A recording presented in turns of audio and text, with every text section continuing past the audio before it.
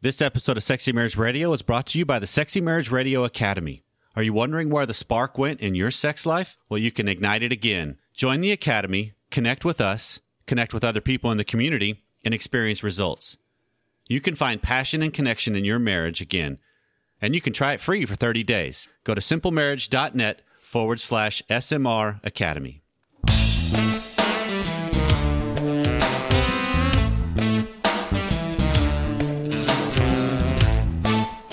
About you, but every time I hear that, I always wait for that woman's voice to come on and say, "You've turned on Sexy Marriage Radio."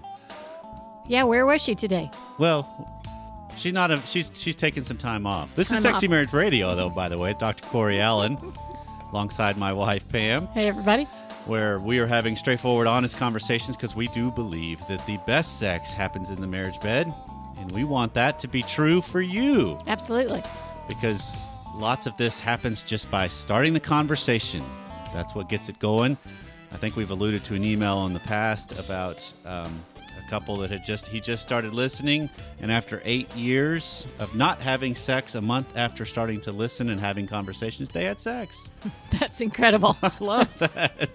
It's changing things, and it's given them a framework because that's what Sexy Marriage Radio wants to do. And so we would love to hear from you and how what we say and the things we describe and discuss and explore impact you. We asked that straight out from last week's show, and we would love to hear from you on how it impacts you. So you can call us at 214-702-9565 and leave us a message on the voicemail line, or you can email us at feedback@sexymarriageradio.com. You can also jump on iTunes, leave any kind of comment or review if you so choose, to help spread the word about what's going on here in Sexy Marriage Radio land, because this is March Madness time. And the brackets are all busted up. Jacked up. Sometimes that happens in sex, too.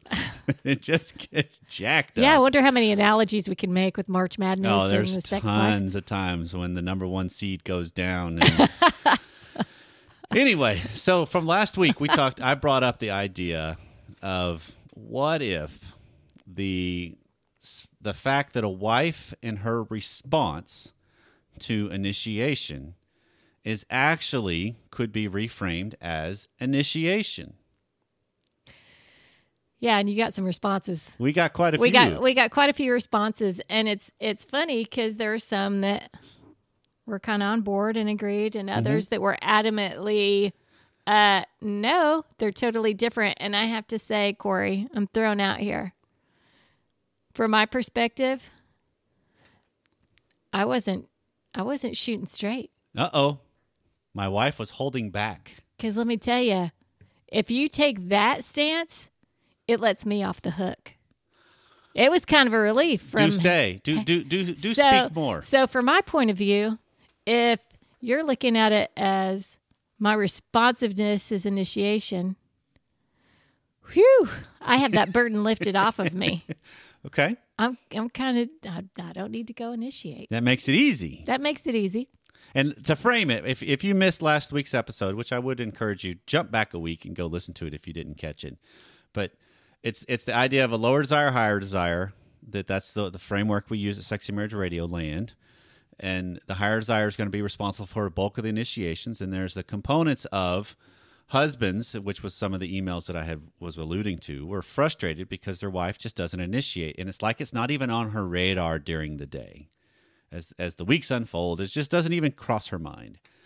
So I was just proposing a reframe of that, of what if a marker of her responsiveness is actually an initiation. And I love this because this is straightforward from a listener that's been around for a while. I like John. And he says, Corey, understanding how reframing can be helpful, but totally disagree. Go, John. I love it because by definition, response is not initiation. One does not respond spontaneously. Response is what happens after a stimuli, which is an act of initiation by another. And so he's spot on with that. Certainly, by definition, yes, they're not the same.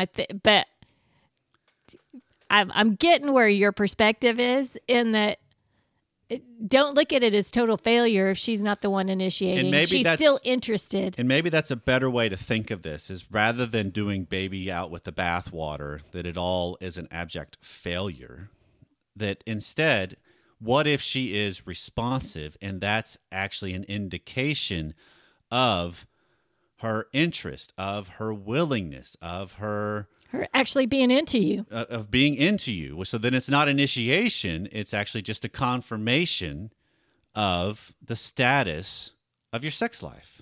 Yeah. Because there is components of somebody's got to lead, and somebody's got to take the risk, and somebody's got to put the idea out there and set a tone and set the course for the evening or the event or the interlude or whatever it might be in your marriage. But there also has to be somebody that follows along and responds and pushes it one way or another. And because we could go a lot of different ways with this, and I don't want to spend a whole lot of time on it necessarily with this show, but there is an element of, if your mate is responsive to your initiations and your leading and your suggestions of things, mark that in the good category. Mark that as, okay, well done. For both of you, because there is a component of the lower desire partner maybe needs to work on being better at their responsiveness, so that it isn't truly just let me just go through the motions. Let me just fake it and hope they don't pick up on it. Sure. Or let me just avoid it altogether. But it doesn't take away the power and the dilemma that maybe it was framed with a lot of the people that emailed in saying, no, you're way off base, of, I still want to be pursued. I still want initiations coming my way. Yeah, and I totally get that. And, from the perspective of what I just shared of, I'm off the hook. Well, none of us need to take the lazy way out either. Yeah. So it's up to me to show my desire. It's up to me to show that and make you feel wanted the same way that I want that. Right. In reverse. Right. So there's days when he's initiating again. But if that wasn't happening, I'd think, well, why isn't he coming after me? There's a catch-22. Yeah, look what I just wore today, and he's not coming after me. What's he doing? So perspective is a word that we use a lot. Yep. From both sides of the table is, what's your perspective? What are you coming at this with? Okay, well, let's keep going with that scenario then, Pam, because if you're talking about, look at what I just wore today, that's almost then an initiation. It just wasn't as pronounced. Yeah. It wasn't made known. It wasn't as overt as maybe the higher desire partner is more apt to be more overt, because they're the higher desire in the component in the relationship. Yeah, I think that certainly there's different ways to come at initiation from the lower desire perspective. It is going to be things like that aren't as overt, that are it may not be the blatant texts of right. Maybe erotic things, right? That come out straight on suggestive, right? Or maybe actually coming out in that sexy outfit. It's a little bit. Well, I don't know. That's what I was just saying. Was it would be the outfit that would be worn. It's things that are more subtle. Well, okay, but we do got to go to a little bit of the nuance in the weeds of the psychobabble world that my mind's going right now. Of sometimes the lower desire partner, that maybe they decide, okay, you know what? I'm not going to take the lazy way out. I'm going to be a good lower desire partner, which means I'm still going to up and try to be a part of this, not just by responding, but also by instigating and initiating too. Yeah. I won't do it as much comparatively as my partner, who is higher desire than me, but I will do it. I will pick up and have harmony with them. Yeah. So sometimes the whole fact that maybe, and we'll keep it in this framework of you as the female, she gets up and she puts on something that makes her feel sexy, but she also knows husband likes. Yeah. He may not pick up on that because maybe she got dressed in the dark. And so to her, that's actually a really big accomplishment, that she's like, this is me initiating. It's just only me that knows I'm initiating. I haven't made it known to him my intent and my interest. So then it comes down to the lower desire partners confronting of themselves to say, just because I maybe had a courageous milestone I just surpassed does not mean I'm going to get credit for it with other people when they don't know how much courage it actually took for me to do that. And we want confirmation because it makes us feel better. And, so that's the whole fear. It's like I've had times where I've alluded to this on past episodes of I maybe have mustered up the courage to finally say something to you that I knew had all kinds of tension and meaning laced throughout it, and I was scared to say it because I knew it was going to be disappointing or hurtful or frustrating or whatever. And I finally do it, and I'm proud of how I finally spoke my truth. And you have no clue how much courage it took for me to do it because you're just like, okay, now I know, and now I'm dealing with it on my side of this thing. And we get so caught up in this that I want my partner to read things and have the same meanings of things that I do, and they're just not going to. That's true. I mean, so then it comes down to the lower desire partner. When you have those times of maybe you've heard these shows and you're one of the sides where even as the lower desire partner, I read some of the emails that they get it and it clicked with them. It wasn't, I can now take the easy way out. They get it as now I can maybe up my responsiveness to make it more known. Okay. I'm really into this. Okay. And that's a path to be more engaged. And it's just like you're saying of, if I fully believe this, then it allows you to possibly be lazy in this dilemma between us and this dynamic between us. Well, okay. You could always choose that, but there's also the component of, does that go against who you want to be in the relationship? Right. And so then you have to confront you about, wait, I know my partner wants this, and I know in the past this has meant a lot to them. Or, all right, well, maybe I need to start doing some of those things again too. And I then move it from the world of inner self to behaviors and to actions, that those can be misinterpreted still, but it's less likely because I'm being more overt about it. I'm bringing it much more to bear. Okay.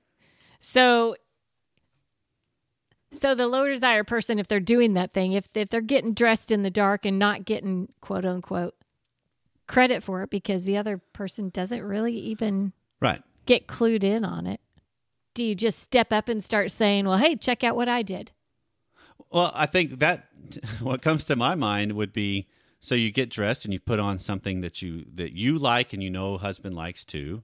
And so you send a picture of the strap. Okay. Or you send a full-on picture of it. Hey, preview of coming attractions or something to that effect. It's just like, I put this on just for you. And that's kind of a clear, I'm into you. This is an initiation. Yeah. This is when you get a moment, get home initiation. Now. Because there's still always the dilemma of the way I would initiate is different than the way you would initiate. So it's not that we have to do it each other's way. It's just we've got to be more refined in understanding and influenced by, okay, what speaks to my spouse? And what speaks to me, and how do I be good with both of those?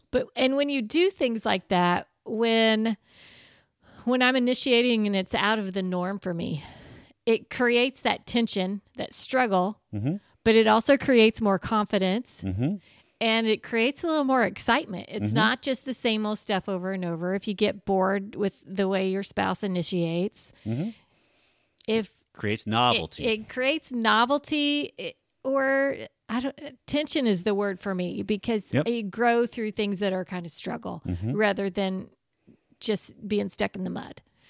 So send in that picture just of the strap. It doesn't have to be anything crazy. Right. But sending that is like, wow, look at what I just did. This is my first thing that I did.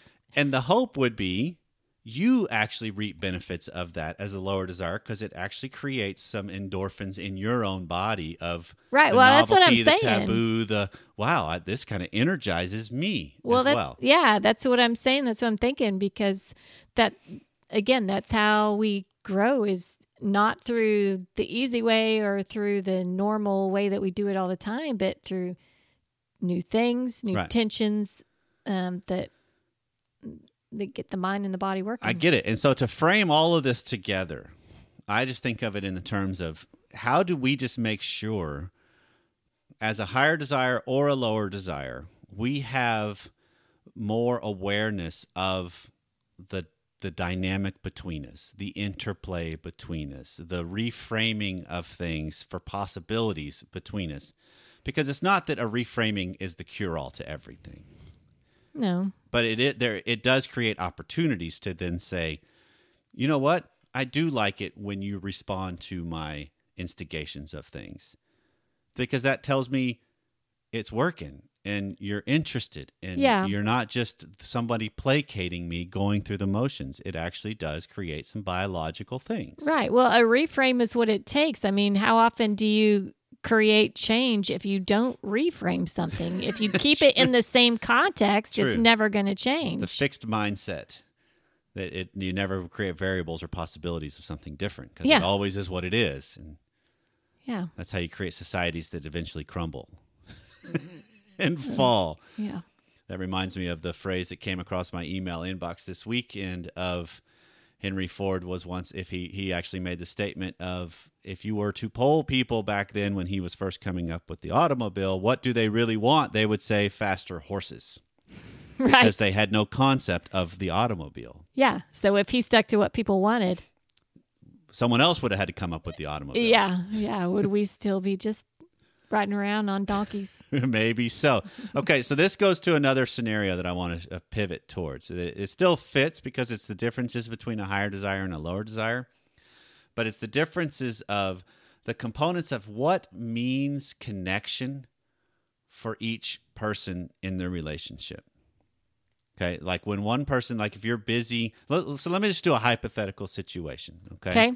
So we'll name the characters of our play, hypothetically speaking, Corey and Pam. Okay? That's creative. Thanks. No one's going to crack this code. No one's going to crack it. And because they hear about this all the time. Pam is a tax person. Interesting. And so she's busy during this time of year. She must be a pretty interesting person. She's very interesting. And so the time that she gets to spend with Corey is limited because of just work priorities and work things just because of the season.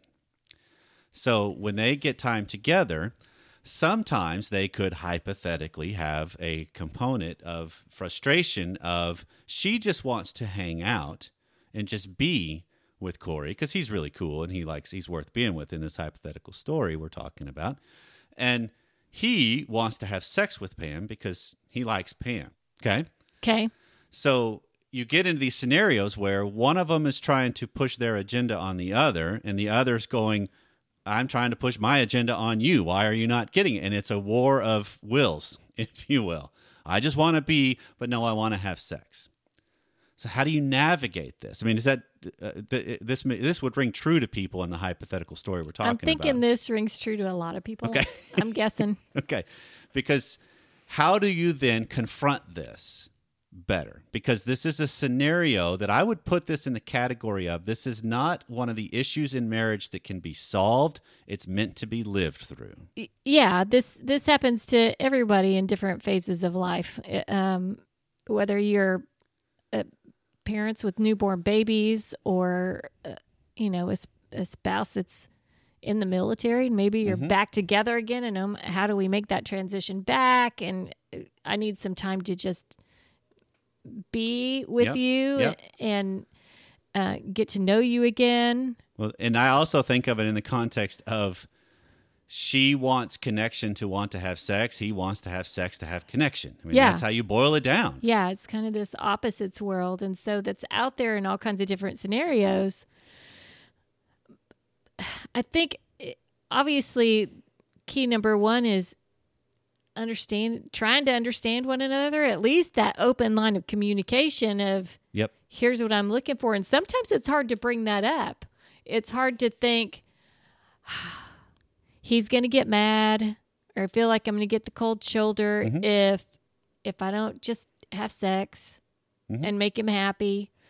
Or when you do, then you get kind of mad because maybe a little resentful because I just wanted to be with you. Right. I just wanted to spoon, or I just wanted to watch a movie hold and me without hold your your hands hand. roaming all over me. Yeah. Just be still with me. Yeah. Yep.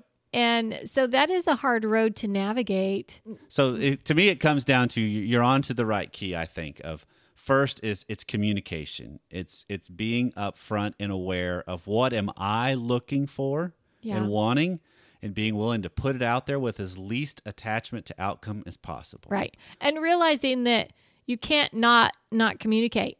Yep. I mean, you say that all the time, but even if you're not saying the words, somehow in the body language, you're communicating what you're thinking. Yeah.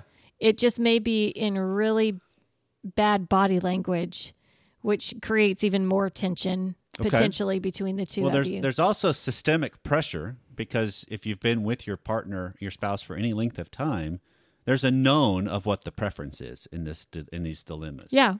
Of, I know they would rather just hang out, and I know they would rather be having sex. And so some of that is the systemic pressure you can't get away from, because it's been created for so long. It's just the look is like, oh, you're thinking about sex. That's what you're wanting. And like, well, yeah.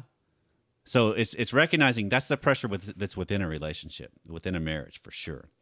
So speaking about it, being upfront about it, if you are spooning and Corey in our character is roaming all over with his hands, then you grab his hand and you just hold it in one place. Say, no, I just want to be. And you're willing to take the hit if he's upset about that, because that's the reality of marriage. That this goes into the category of the emails that we get a lot at feedback@sexymarriageradio.com of, how do I say, I need to say this to my mate, but I don't want to hurt them. I don't want them to be upset. And that's the two-choice dilemma of, I'm trying to say something that I know is going to provoke a response and an anger or a frustration or a hurt, but I'm trying to be able to say it and not have them respond in that way. You can't. You just say it, and then you handle their response. So that's the same kind of thing of, hey, I just want to be, or hey, I just want to have sex because I know, I mean, the flip side of this is, I know you want to just hang and be. How about we do that after we have sex? How about you meet me, then I meet you? And you just propose, because we feel our way and we navigate our way through this, and it doesn't always work the same way every time. Right? True. Sometimes the nuances kind of are like, wow, the stars just aligned and the holding got me going. So let's move on to what you want to do now. And I think it's recognizing within this, how do we confront ourselves in this to know me being who I want to be in this moment and asking for what I want in this moment, and then in fact maybe getting it, and that being hurtful or painful or frustrating to my mate doesn't mean it wasn't still important and tender and good. It's confronting me. It is. And knowing I'm okay with being quote unquote selfish if that's what I want right now, because I don't think I'm doing this to someone else's detriment. I'm doing it because that's what I'm looking for right now. It is. You just got to be ready to maybe face the other person not being pleased. I mean, well, and you've got to be able to take that. And you got to be willing to face the pressures of what the other person's wanting too, because it's not. I mean, you giving in to them just to placate them in hopes that they won't be mad is just as destructive as you demanding your own way all the time and never giving in to theirs. Right? That's the pressure of a relationship. I see the wheels spinning I'm thinking, in my wife's head. Yeah, I'm trying not to speak before I think. Gotcha. But I do the opposite. That's why we right. I speak and then I think through it. Oh, maybe I don't want to say that. Back up. But it's still that component of the pressure of a relationship is designed like this. That's what I believe. That us being our quintessential best selves requires us confronting and dealing with these pressures better, not hoping the pressures go away, which is what I think most marriages want to do, because it just makes it easier. Yeah, and well, then the pressure's just going to build because it's that on top of something else on top of something else. So we got to learn. We do have to learn to deal with it. I guess that's why people are listening to shows like this, right? Because this is helping them think through those scenarios, and hopefully people are going away from this and discussing with their partner, hey, do we do that? Is there something better that we could do in this scenario Yeah. to make our marriage stronger, to make the way we communicate, the way we talk to each other better, or a stronger, more productive way to talk to one another about the scenario. How do we deal with things that we can't solve better? Yeah. And what's my role in it? Where am I in this scenario? I mean, that's where years ago the book came out, Who Moved My Cheese? Yeah. And it gave descriptions of 4 different characters within it, and those weren't named Corey and Pam and our hypothetical story that we're talking about here. But it became such a success because it framed the 4 different categories of how we deal with change. Right? That there's basically, you can put them into quadrants of 4. And if you want to know what those are, get the book, because I can't remember them right now as we're talking. I can't remember the names. But it helped kind of look at, here's the strengths of that person and here's the weaknesses of that person. Because that's who we are as humans. That there's a strength of the higher desire partner and there's a weakness of the higher desire partner. And the reverse is true too for the lower desire. That if somebody wants more connection, they're the higher desire partner for that. So in this scenario, Pam is the higher desire in the just be category. Whereas Corey would be the lower desire in that scenario. So it's just realizing within that interplay, how am I being the best of that continuum? How am I being the one that if I'm the higher desire for sex, then that means I'm going to do the bulk of the initiations. I will get rejected. I don't erupt and ruin my chances for again by the way I handle rejection. I just see it as a long game, and it's a process of evolving because this is not a puzzle that could ever be solved. And the way that each of you handles that just encourages movement the other way from the other partner, I think. The way that the higher desire spouse reacts to positive and negative things from the lower desire, that encourages potential more movement into the lower desire maybe initiating next time, or taking that stance. Because look at it through this scenario of, if you're the person that's the higher desire partner for sex, and when you get rejected by your spouse, you crumble and pout and get angry, that gives them more ammunition to reject you. Because it's not appealing, it's not attractive, it's not something that's inviting and alluring. So it's almost the self-fulfilling prophecy of, true that. Wow, I'm in a predicament that if I don't give in, you can't handle you better.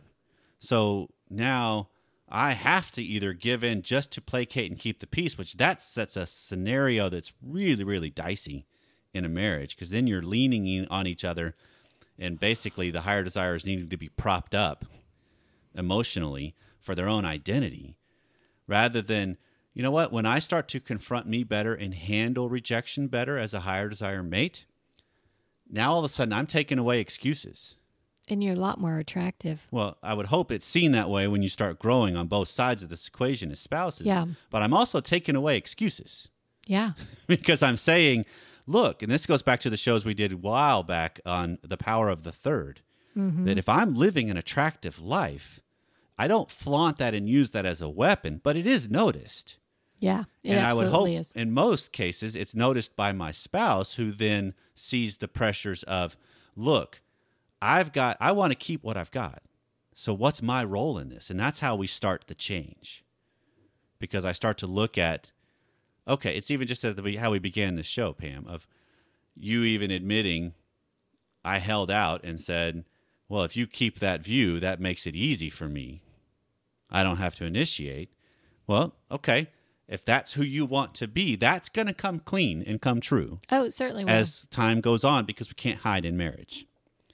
And we've got almost 25 years in this, and so I think I know you fairly well. Yeah, I'd say so. So it's seeing this as, all right, now that we're confronting ourselves, though, that's what changes the entire ball game, because you're basically saying, you know what, I'm going to handle me better, and I'm going to start to be who I believe I can become and want to become. And then we're going to see where we go next with that. And then we'll unfold. And that's the energy and the passion and the power that makes marriage and sex within marriage such a sacred bond and such a wealth of limitless energy and passion if you start to view it through that lens. Because then you get into the scenarios of, well, I just want to be versus, no, I want sex. Well, okay. You can't solve that. All you can do is be the best you on your side of whatever that equation is. And then you see what the pressure leads towards next time. Right. Right. Be strong for one another. So this is kind of the concept of if you're in a predicament like this, like our hypothetical Corey and Pam, which, you know, no one knows who we're really talking about. No one knows. Right? Yeah, that's all code. Very good. But this is the whole idea of you could be really, really mad at the wind, or you can adjust your sails. Oh, that's a great analogy for it. Because that's really what we have to do. Yeah, because this is here no matter what. Right. This is the Deal with pressures. This is the pressures of a sexual monogamous relationship. Yeah. That's just what it is. And so when you look at it through that lens, it's not that you have to give in all the time, but that is the pressures you cannot avoid. So it's, do you want the struggle and the tension within you or between you? Because it's going to end up being both. Yeah. So use those to the best of your ability to grow yourself up, put pressure in the good way and the tension on your spouse to do the same, and then magic happens. I like that. Well, this has been Sexy Marriage Radio. Thanks for taking some time out of your day to spend it with us.